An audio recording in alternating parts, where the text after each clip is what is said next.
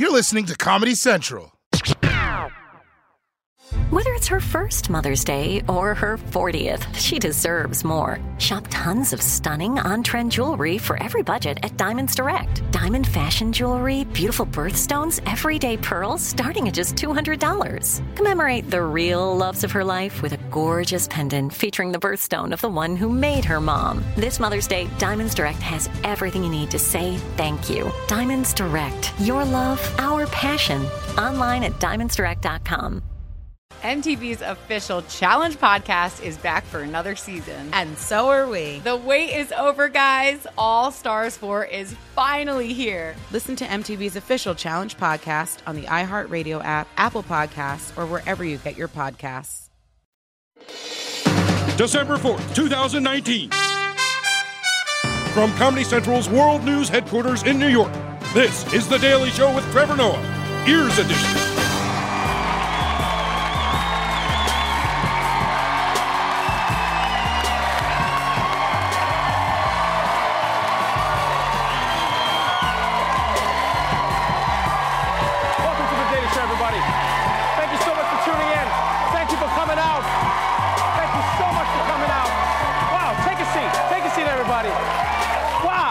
You guys are amazing. I feel like I walked out twice. This is fantastic.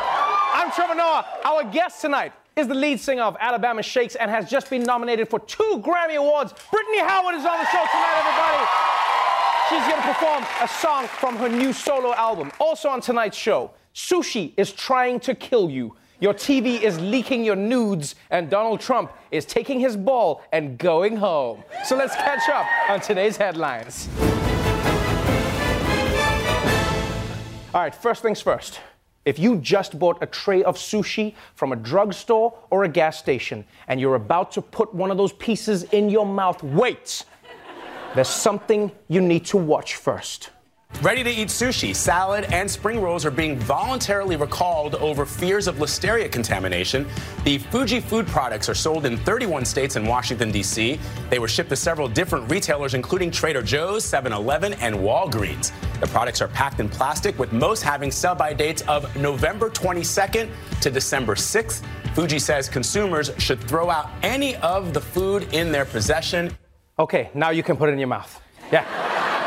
No, because, I mean, let's be honest. If you bought sushi at a drugstore, you don't care if it's poison. I mean, health warnings are not for people like you, my friend. Like, I'm not surprised that 7-Eleven sushi is not top quality. I mean, they sell it in a 42-ounce cup. What did you expect? I don't risk my health on this. Like, my rule for sushi is simple. If you can't see the person making it, you should not be eating the sushi. All right? It's the same reason I don't adopt kids. All right? If I wasn't there to see you being born, how do I know you're not just a raccoon in a baby costume? I'm not getting tricked again. I've been fooled once.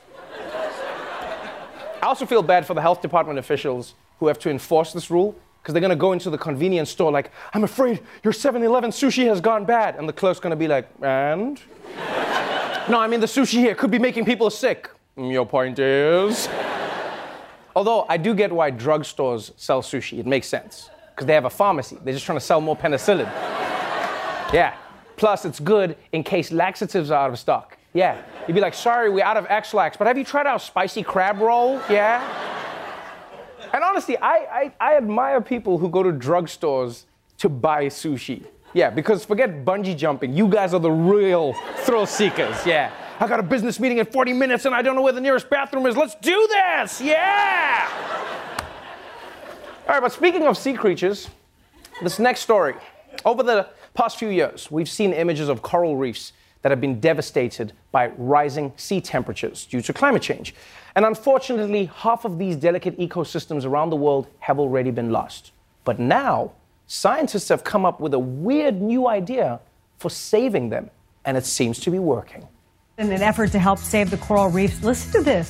Scientists are suggesting a little different approach. A new study shows a little bit of noise coming from underwater speakers was enough to bring dying coral back to life. Researchers played recordings from healthy reefs around reefs that were close to dying. Well, they found a 50% increase of marine life. Okay, wait, what?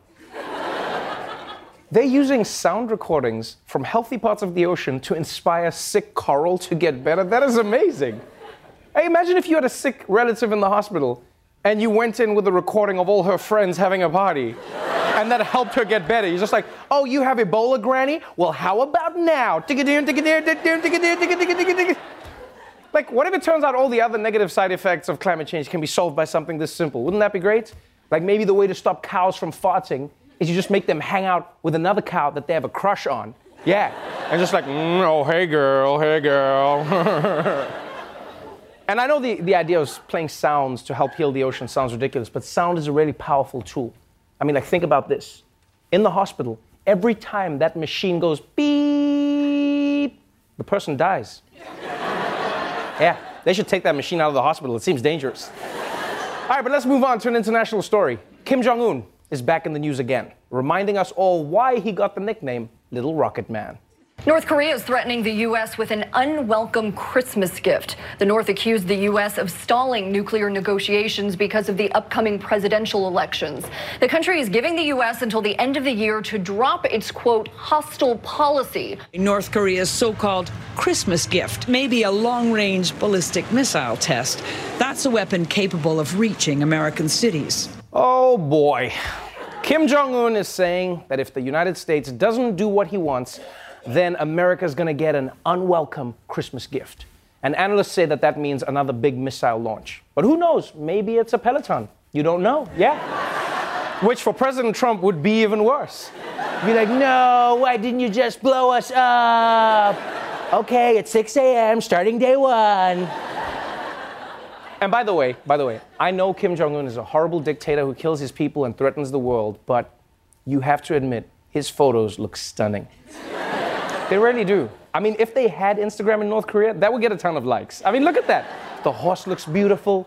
Kim Jong looks majestic. I genuinely commend that photographer, although I suppose when your life literally depends on taking a good photo, you'll take a good photo. Yeah. Kim Jong-un is like, okay, make this a good one. Yes, sir. And make sure I don't look fat. Oh. And finally, some news about one of this year's hottest holiday gifts, just in time for you to remove it from your wish list.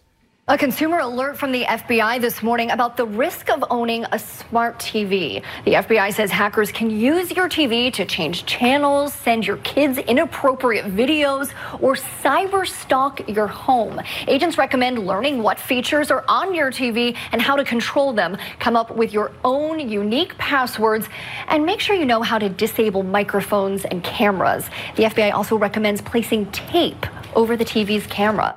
Oh, shit. Hackers can now break into your TV and watch you? This is terrifying. No, I would rather have someone leak a sex tape of me than see what I look like when I'm watching TV.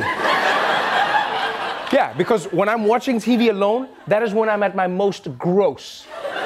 I'm playing with my toes, scratching my belly. Sometimes I spill ketchup on my shirt. Then because I'm lazy, I just try to suck it out. Hacking your TV. And by the way, are hackers just running out of things to hack now? Huh? They started on computers and phones, now they're hacking TVs. What's next? They're just gonna start like hacking our smart toasters? Haha, Trevor likes his toast at level 4.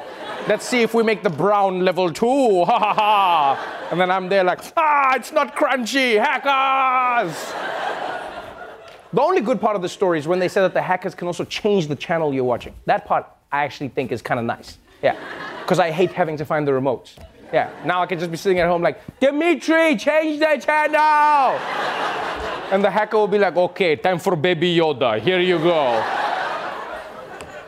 And I will say, speaking as someone who's on TV, I think it makes it exciting for me because I could be getting a new bunch of accidental viewers because of the hackers all the time.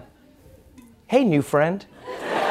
Sorry, I know you're probably trying to watch the Knicks game, but I think you'll find I'm not that different. I also lose every time I play basketball. All right, that's it for the headlines. Let's move on. Top story.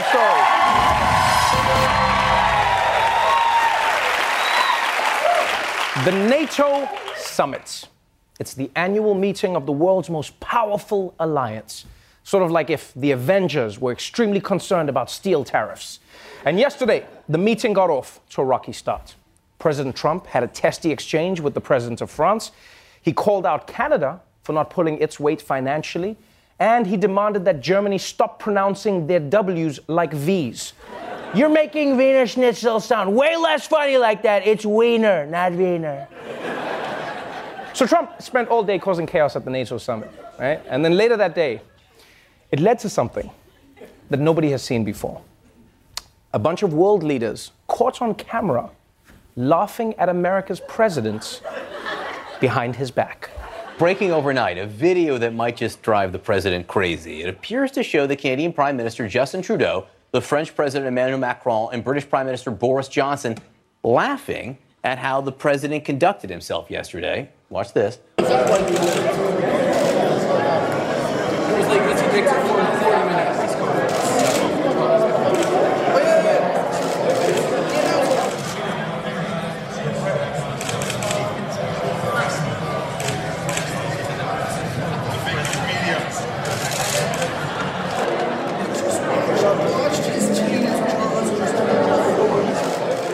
Man, that video is amazing for two reasons. One, it is crazy that we were able to hear a private conversation between major world leaders. Like, did they not know this was happening? And two, that when world leaders get together, they're gossipy bitches just like the rest of us.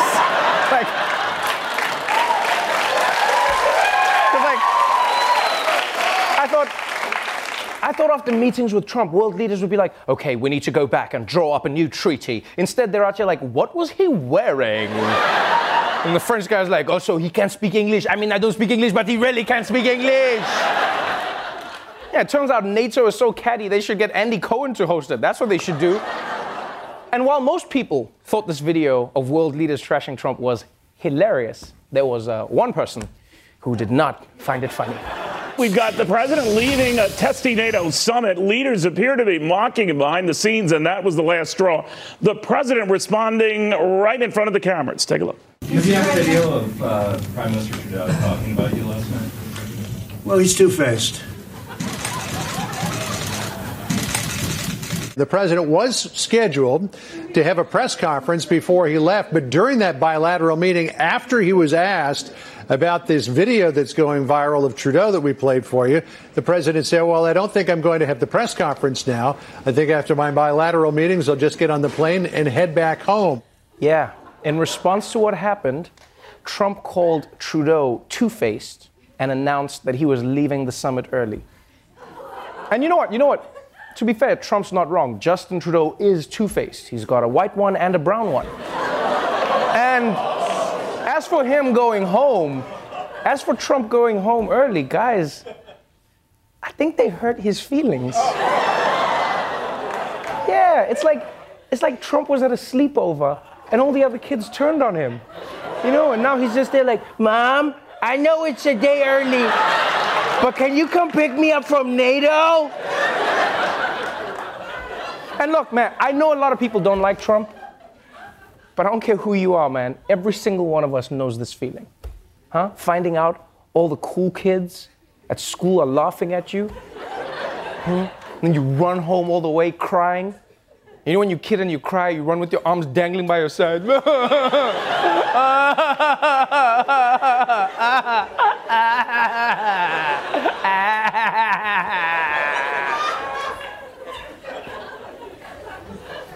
And for Trump, the most hurtful thing is probably the fact that Boris Johnson joined in. That's a shitty thing.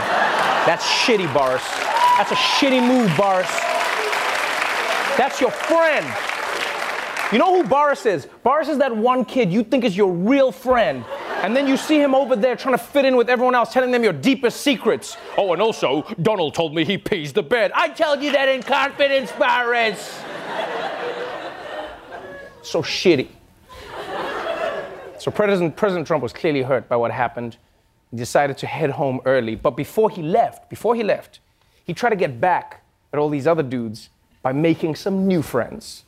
From the miracle meeting, President Trump has got lunch with a select group of NATO nations, what President Trump calls the 2%ers. That's a group of 8 other nations that are spending 2% of their GDP on defense. They include Bulgaria, Greece, Britain, Estonia, Romania, Lithuania, Latvia, and Poland. Okay, this is just embarrassing now. Trump's rolling with Romania, Lithuania, and Latvia because of what happened. It's almost like the popular kids dropped him and now he's eating lunch at the loser table. And they're probably really nice. They're like, don't be sad, Donald. You can have some of my horse tongue. It's boiled and pickled. To get away. So look, man, clearly NATO did not go well for Donald Trump. And I'll be honest, I don't blame the Donald for flying home early. Mr. President, you shouldn't be in a place where people are going to laugh at you behind your back. You get on Air Force One and you fly straight back home, where we promise that we will laugh at you to your face. We'll be right back.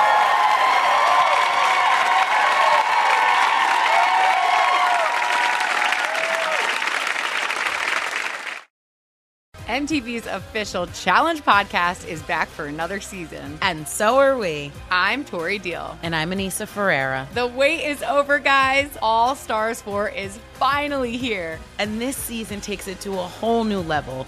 Old school legends, modern power players, and ex-lovers are all competing in Cape Town, South Africa for the prize of $300,000. And we're going to be right here along with you fans, covering every episode on the podcast. Listen to MTV's official Challenge podcast on the iHeartRadio app, Apple Podcasts, or wherever you get your podcasts.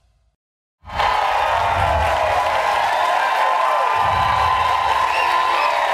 back to The Daily Show. My guest tonight is a Grammy Award-winning musician. You know her from Alabama Shakes. Her debut solo album is called Jamie. Please welcome Brittany Howard.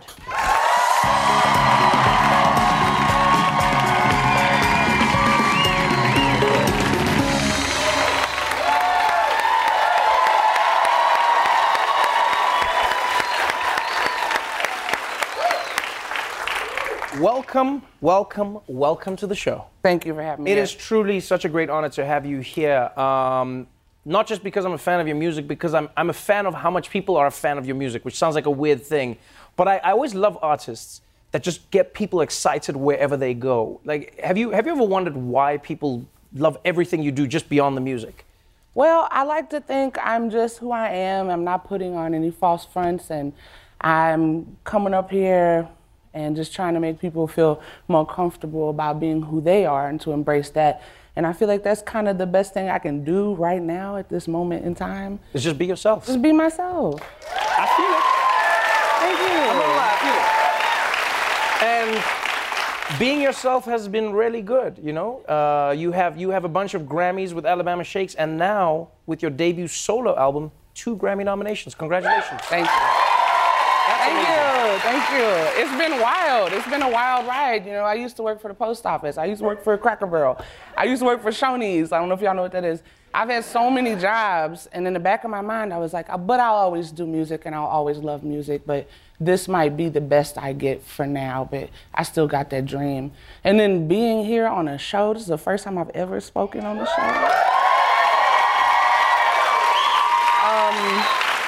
That's wild. That's wild. Having Grammys, that's wild. It is wild. It's crazy. You've been on a wild journey, and it is a scary step to take because, you know, Alabama Shakes is really successful. You guys are headlining festivals, and you're selling out smash concerts, and then you go out and you create a solo album, which is a terrifying stage for any musician to take in their career. You know, to move to that next stage. Why would you do that? I think I'm crazy.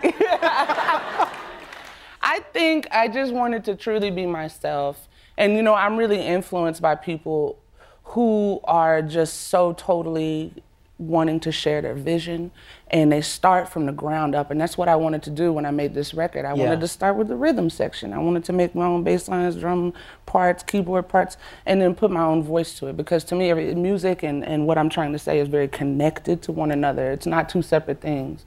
And I wanted to create something like that, even if it's once in my life. I wanted to. You've definitely done it, and I don't think it'll be only once in your life, because, I mean, you produced this album, and obviously you worked with amazing musicians, but to produce your own work is powerful. The stories that you write, you know, in the music and the songs and what you're talking about is truly one of the most personal experiences I've heard in songs that you've been on. You know, for instance, the song Goat Head is a story of your mom and dad and how, as an interracial couple, people did not want them to exist. Could you tell the audience what Goat Head is inspired by? Yeah, Go Ahead is a story. This song started as a story that my mother told me when I was around 14 years old.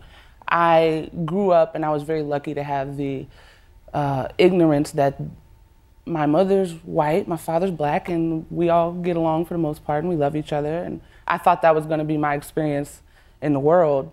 When I got a little bit older, my mom was like, no, it was not easy. My mom told me the story about sleeping in her apartment and my father coming to visit. And when he woke up the next morning to go to work, his car, the windshield was bashed in and the tires were slashed and slurs written on the car, and in the back seat was a goat's head. And they basically were saying, stop this now. Right. Stop this love that you guys share. And that was hard to hear. And it's always been in the back of my mind. And it's always been there. And once I wrote this song, I had a chance to release it, you know?